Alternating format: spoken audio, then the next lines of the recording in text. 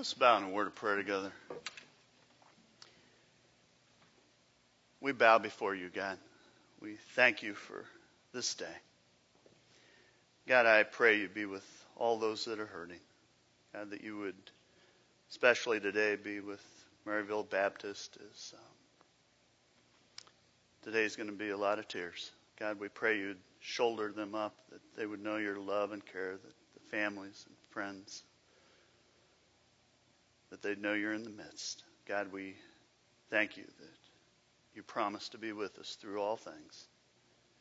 Pray you'd open our hearts, our minds today, that we'd hear whatever it is you'd have us hear. It's in Christ's holy name we pray. Amen. We're in this series 8, we're calling it. And we've been looking at the opening lines of Jesus' most famous sermon. It's the Sermon on the Mount. And basically, it is 8 very positive statements about happiness. They're called the Beatitudes. They're 8 attitudes for living life. And I said last week that the word blessed also means happy. And of all the subjects that Jesus could have talked about, he chose to start his message with the subject of happiness. And I think, why? Well, I think that Jesus knew it was something that we all search for, but it's something few find in their life. And so Jesus' statements, these 8 Beatitudes, these kind of guides for living life, they really challenge the prevailing thought of his day and our day as well. And those statements, they kind of take on the destructive tendencies that we have in our life. And Jesus was saying, you know what? Happiness does not depend on the externals of life. It really depends on the internal attitudes that we have. That happiness is not about having the right circumstances in your life, but it depends on having the right attitudes in your life. In other words, my happiness is not determined by what's happening around me, but rather what's happening inside me. And we talked last week and said happiness is a choice. You get to choose if you're going to have the right attitude. You know, whether you're happy in life or sad or somewhere in between there, that you are as happy as you choose to be. And so last week we looked at the first blessed statement that Jesus made. And he says, happy are those who know their need for God, for the kingdom of heaven is theirs. And we talked about the fact that we need to activate the right attitude in our life. And that the way we do that is by putting on humility. And that we have to kind of accept the reality of my real life versus my ideal life. You know, the way I wish things were. And that part of humility means that I don't have to be perfect. You know, I don't have to solve all the problems in the world. I do not have to have all the answers in order to be happy. And in fact, when we activate humility, it pays in some high dividends. And we talked about that it alleviates our stress. That when we finally give up trying to control everything in our life, what happens is it dials down our stress. Our stress decreases in life. We talked about that it permeates our relationships. The fact is, if you learn humility, you find that your relational life improves. And then we talked about that when we activate this humility in our life, we should anticipate God's power in our life. And in other words, when I humble myself, or when you humble yourself, God gets involved in your situation and circumstances. James says this, God gives strength to the humble, but opposes the proud. In other words, humility in our life kind of releases God's power in our life. And if you weren't here, I'd encourage you to download the message. There's info in the worship guide about how to do that. Today, what I want to look at is how to navigate through the heartbreaks of life. Now, how many of you can remember your first heartbreak? Come on, let me see hands. I remember mine. I was 4, and her name was Stella. Seriously. I mean, this is how it went. I kissed her. She kicked me. And I went home, and I remember I was so brokenhearted. And I know you're going, oh, puppy love, but it was real for this puppy. I mean, I later found out in life that puppy love leads to a dog's life, but that's a whole nother thing. So, I got hissed. 4 minutes into the message. All right. I'll be honest, at the time when that happened, my heart was broke. But as I got a little bit older, I realized that it was a very tiny thing. And as I grew up and became an adult, I realized life's tough. Life is tough. Heartbreaks happen. They can leave you hurting. They can threaten to suffocate you. They can crush you at times. And they happen all the time in life.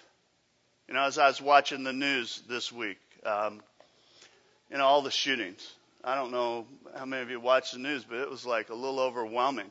And as I'm watching the news, I was thinking about the shock and the tragedy, and then my mind immediately went to the broken hearts of family and friends of Pastor Winters, Maryville Baptist. They talked about the 10 people that were gunned down in Alabama, and I thought, oh, the families here. 15 kids killed, or 15 people killed in Germany. And I'll be honest, that was the first 3 stories, and it was like, whoa, it's almost hard to comprehend. Now, I was listening to people later in the news that had lost their life savings, schools that lost their trusts, completely wiped out thanks to the corruption of Bernie Madoff. And I thought, broken hearts. Listen to them talk about unemployment, that 650,000 Americans went to the unemployment line. They showed up at work and got a pink slip. More broken hearts just this month. And then they had the storms and the floods throughout the Midwest that completely destroyed the homes and businesses of people. Their lives were changed forever. Just a few minutes on the nightly news, and I'm watching in high def, people that are struggling, families that are hurting, couples that are facing loss, broken hearts, broken hearts, broken hearts. They're all around us. You may be sitting next to one today. It's interesting, when you read through the Bible never really tries to explain suffering. But it does speak to how we handle suffering. Jesus, the second attitude that he shares, he says, let's read together. Happy are those who mourn, for they will be comforted.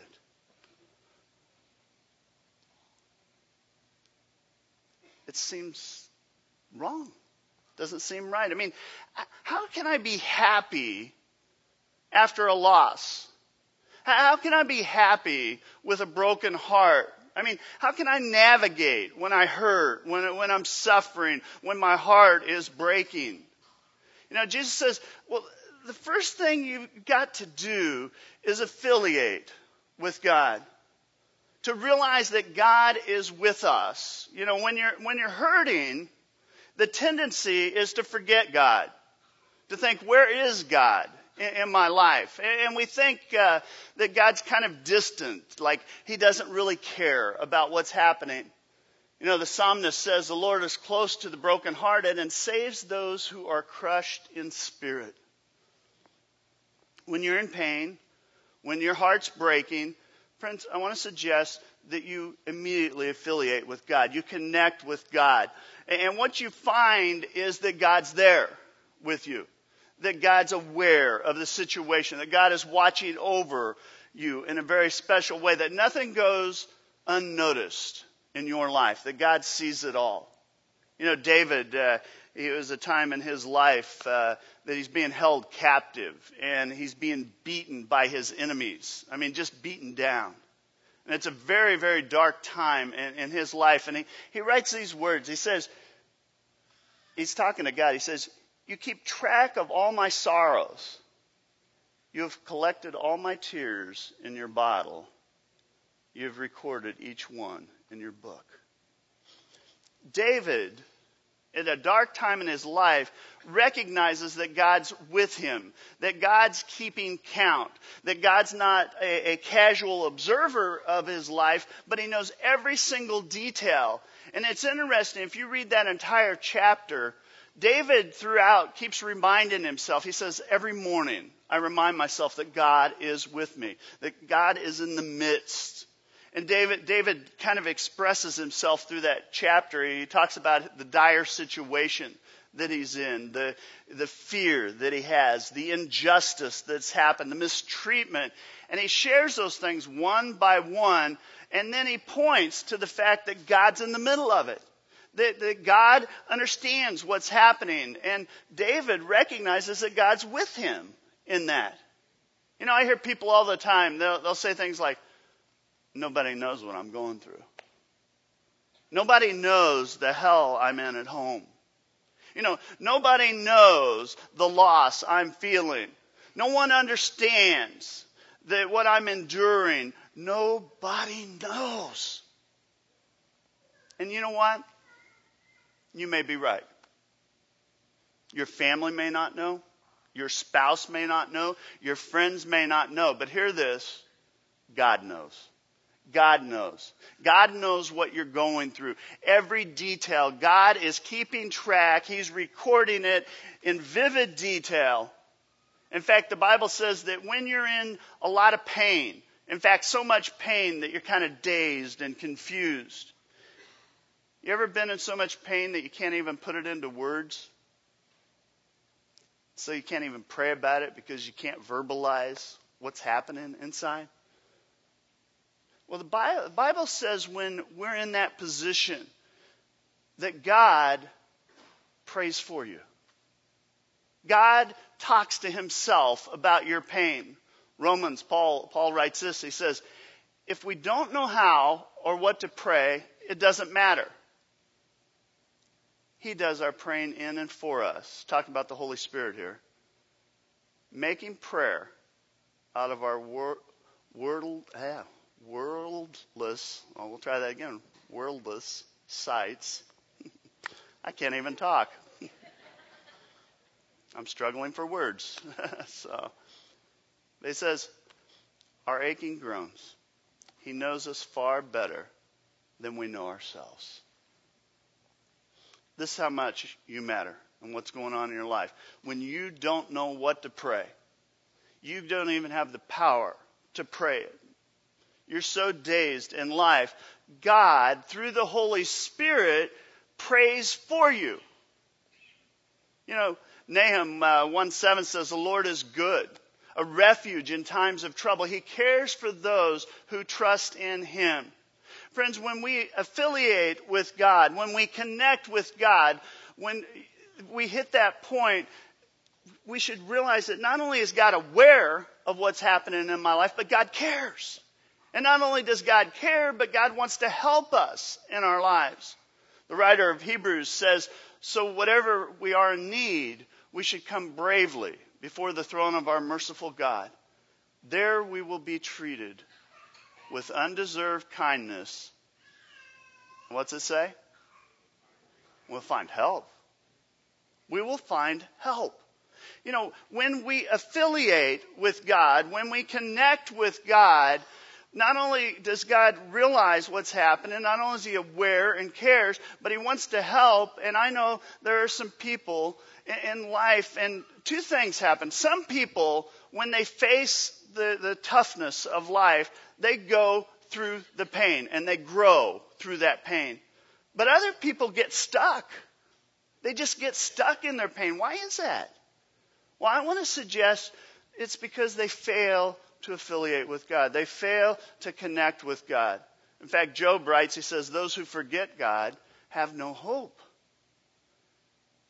If there's no God, there's a lot of reasons to be discouraged, to feel helpless, hopeless in life. Alexander Solzhenitsyn, the Nobel Peace Prize winner, he wrote an article for the National Review.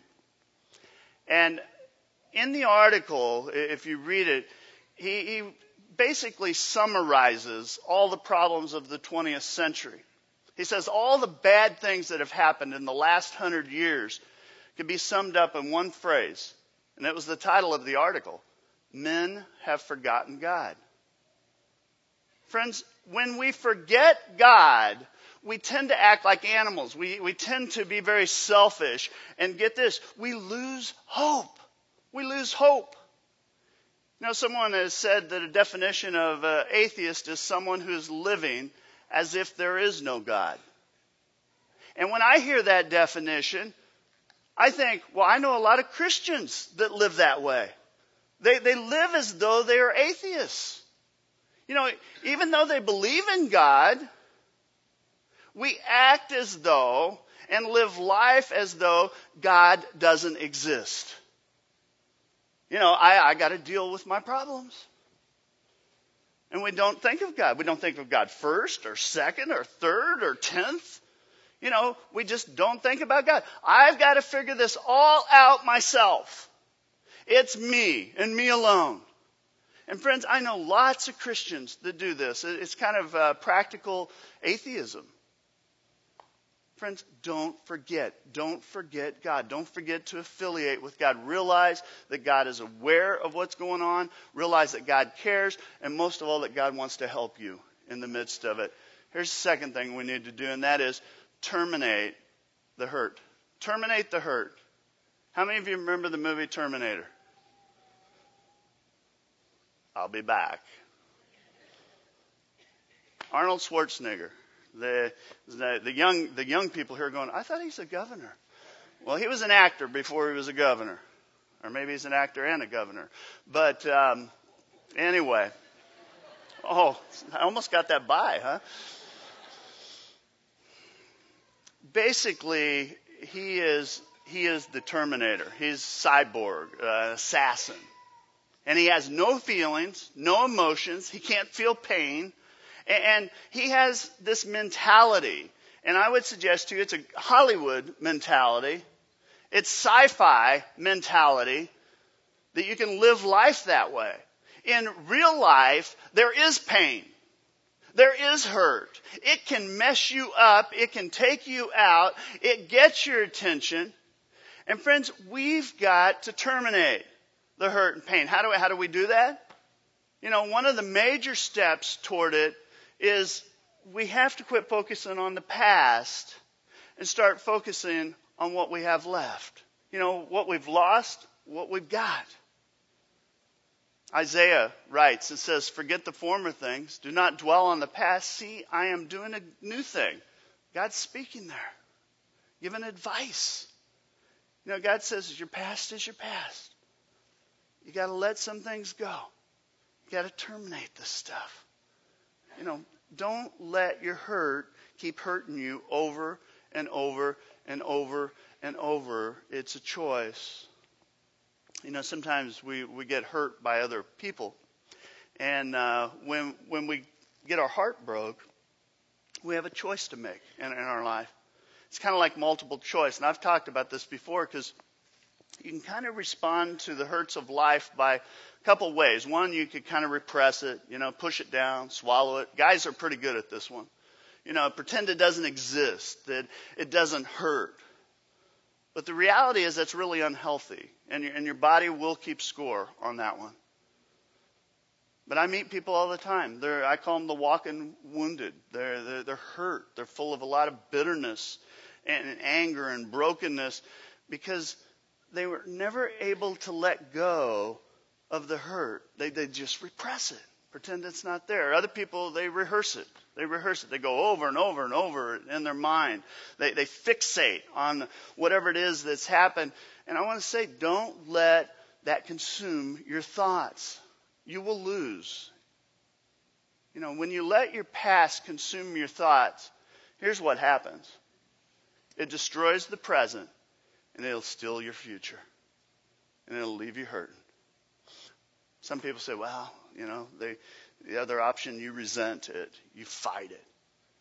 And this doesn't help either. And it's interesting because we do this so easily, especially when someone else has hurt us. or we're suffering something that's very unjust or we perceive as unjust, we get bitter, we get angry, we get cynical. Job says you're only hurting yourself with your anger. And we talked quite a bit about this a few series ago about, that bitterness in life, no matter what has happened to you that you see as unjust or wrong, the fact is that bitterness will do more damage than anything that's ever been done. I have heard it all through the years. Dark stuff, awful stuff that's happened to people. And, I'll listen to them. But here's what I've figured out is that resentment is a dead-end road. It will poison you and destroy you. And what it does, it perpetuates the hurt. It takes that event, whatever it was, and keeps it going, and it prolongs the pain. That's what a lot of people do, is those things. But I want to suggest to you, you terminate. How do you terminate hurt? Well, you terminate by giving it to God. You don't terminate it by going after someone. You don't terminate it by hurting somebody that's hurt you, getting even. You terminate by giving that situation over to God. God knows what's going on in your life. God knows what you're going through in life. Romans says, my friends, Paul says, do not try to punish others when they've wronged you, but wait for God to punish them with his anger. It is written, I will punish those who do wrong, and I will repay them, says the Lord. When someone hurts you, get this, we want to be the terminator at that point. We want to teach them a lesson. We want to take matters into our own hands. And what I want to say to you, if that's what you're struggling with today, let God fight the battle. Now, I know many things in life happen and nobody had anything to do with it. There are people here today that are mourning and grieving and hurting because of whatever in their life. And I want to say, just take the step, affiliate with God, realize that God is with you, and terminate. The way you terminate the hurt is to give it to God. God, here's what's going on. Talk to God about it. Pour your heart out to God. Let God know what you're feeling. Don't be afraid to express yourself. Seriously, even if it's a little off, a little tilt to it. Get this, God can handle it. God can handle it however you voice it. There have been times, not proud of it, but I've walked in my office and things are just, I'll pitch a book across the room. I know it's hard to believe, but God can handle it. God can handle it. The psalmist writes, it says, the Lord is close to the brokenhearted and saves those who are crushed in spirit.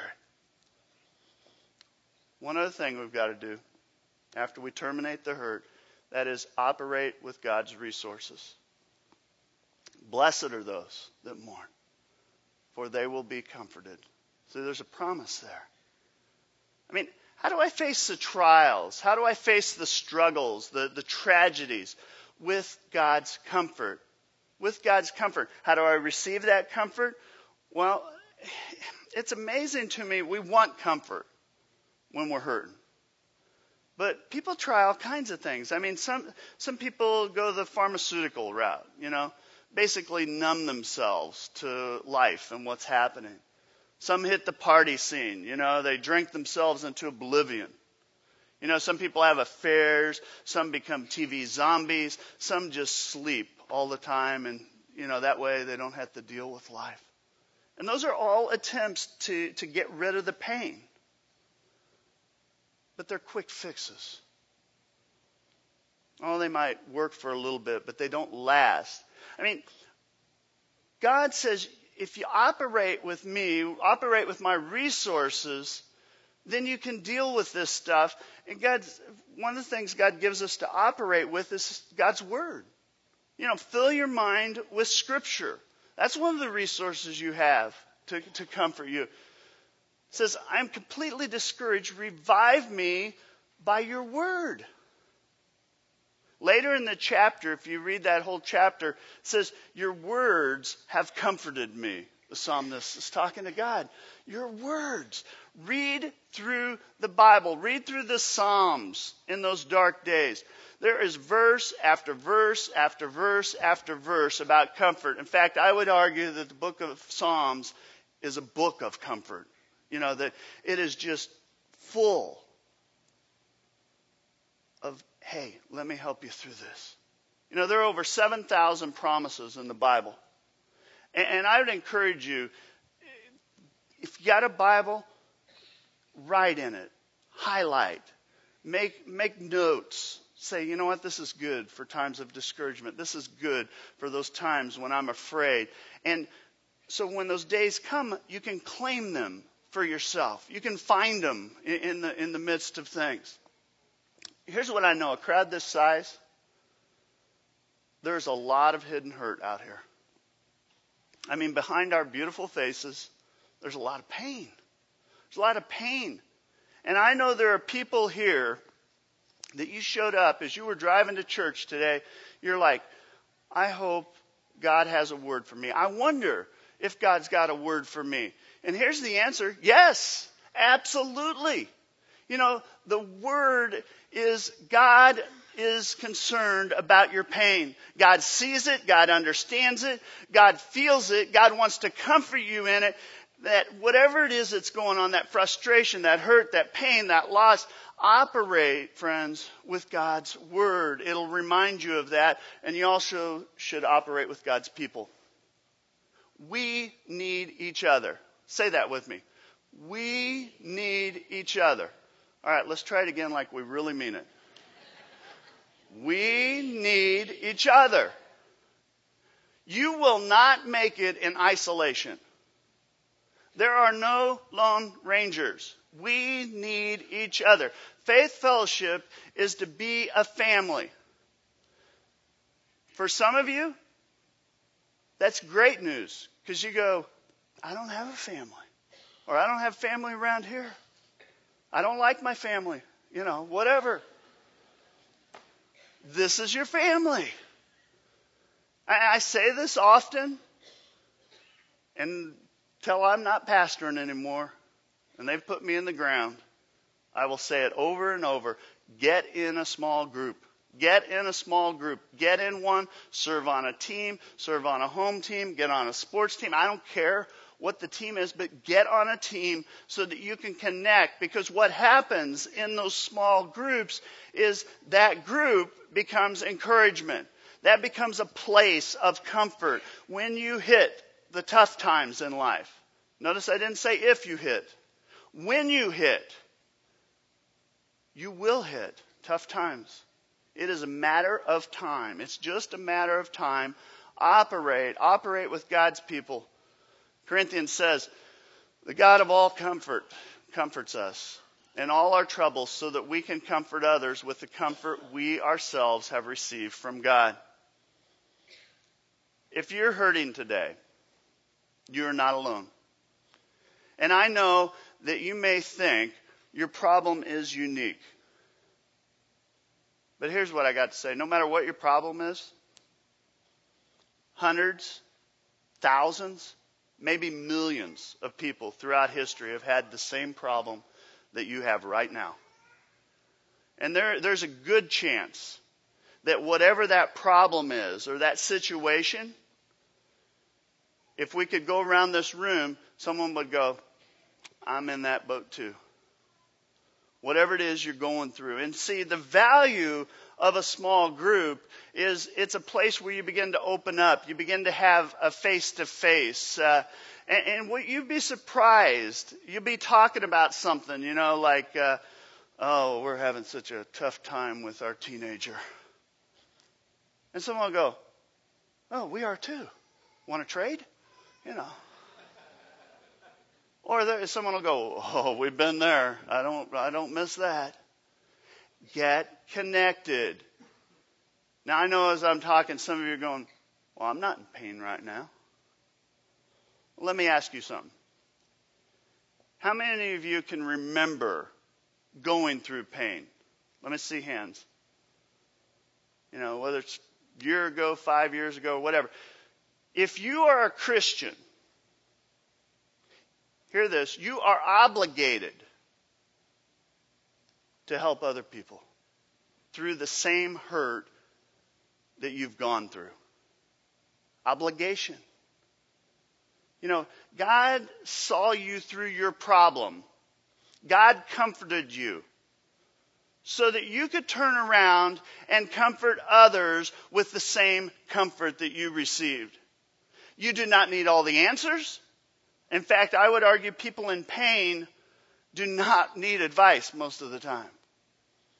They just need someone to say, you know what, I understand. I understand what you're going through. I know what it's like to go through divorce. I know what it's like to go bankrupt. I know what it's like to lose a child. I know what it's like to be raised in an abusive home, to lose a job, to battle addiction, to watch a dream die. Friends, there are people in this room right now, and they need you.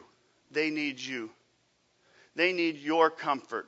They need your help. We need each other. Operate with God's people and operate with God's Spirit. The Holy Spirit.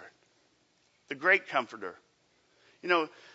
God wants to be your friend. God wants to walk with you every single day, every moment. 2,000 years ago, Jesus, he was physically walking this planet. And he was talking to his disciples and kind of, I think, reassuring them because he was getting ready to die on the cross. And Jesus is saying, this is what's down the road, and I'm getting ready to go back to heaven. And it'll be okay.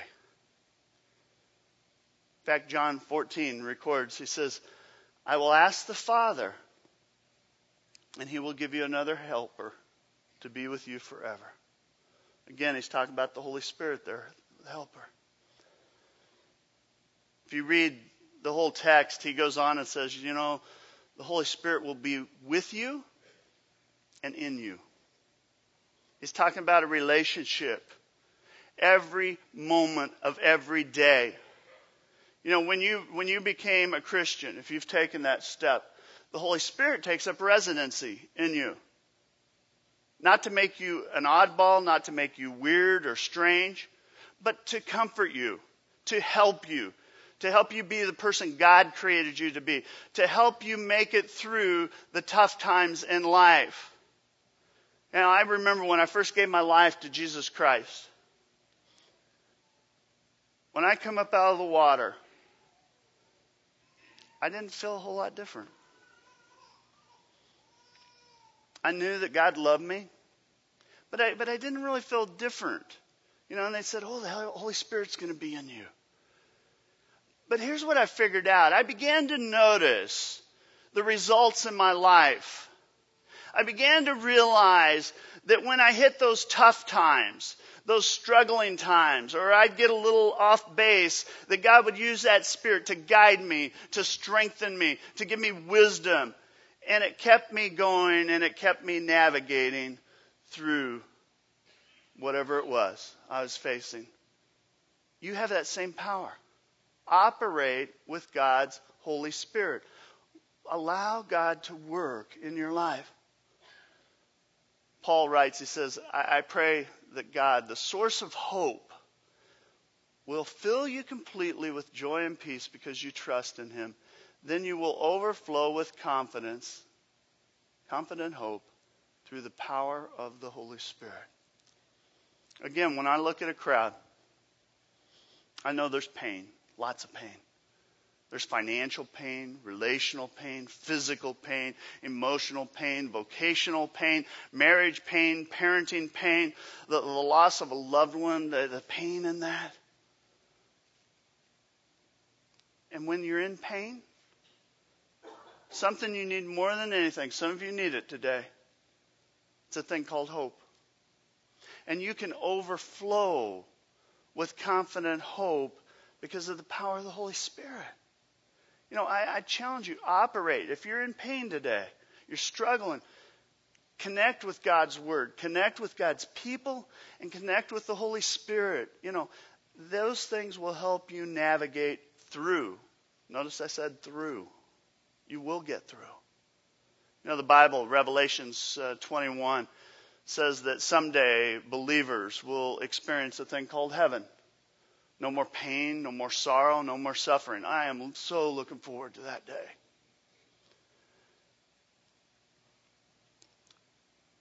You need God in your life. You need God in your life. Not because you might die today. I mean, it's a good reason, but it's not the best reason. In fact, even as I say that, you're going, well, I don't think I'm going to die today. And you probably won't. But you need God in your life, not because you're going to die, but because you're going to live tomorrow. And between today and whenever it is that you take your last breath, you're going to face pain and problems and tragedy and struggles. You're going to be afraid and find it difficult at times. And if you don't believe that's going to happen in life, you are in for a rude awakening at some point. See, the question is, what are you going to do when that day comes and things come undone? God wants to help you. God wants to help you through that time if you'll let Him. He'll help you navigate it. Let's read together. Blessed are those who mourn, for they will be comforted. That's a promise from God. Some of you need to claim that promise today. Let's bow in a word of prayer together. Our holy God, I know there are those that are hurting, that are reeling, that not even sure which way's up right now. God, I pray that your Spirit, that they would know your presence. God, I pray that you would continue to work on us as a church to be able to see people that are hurting, to reach out. God, that you continue to work through each and every one of us. We need each other. God, I thank you for the promises in your word that you will see us through whatever it is, that we're not alone. God, I pray that when those tough times hit, that we just lean on you. God, I thank you for the promise that you will see us through. We give you the praise. We give you the glory, even in the midst of struggles. And all God's people said,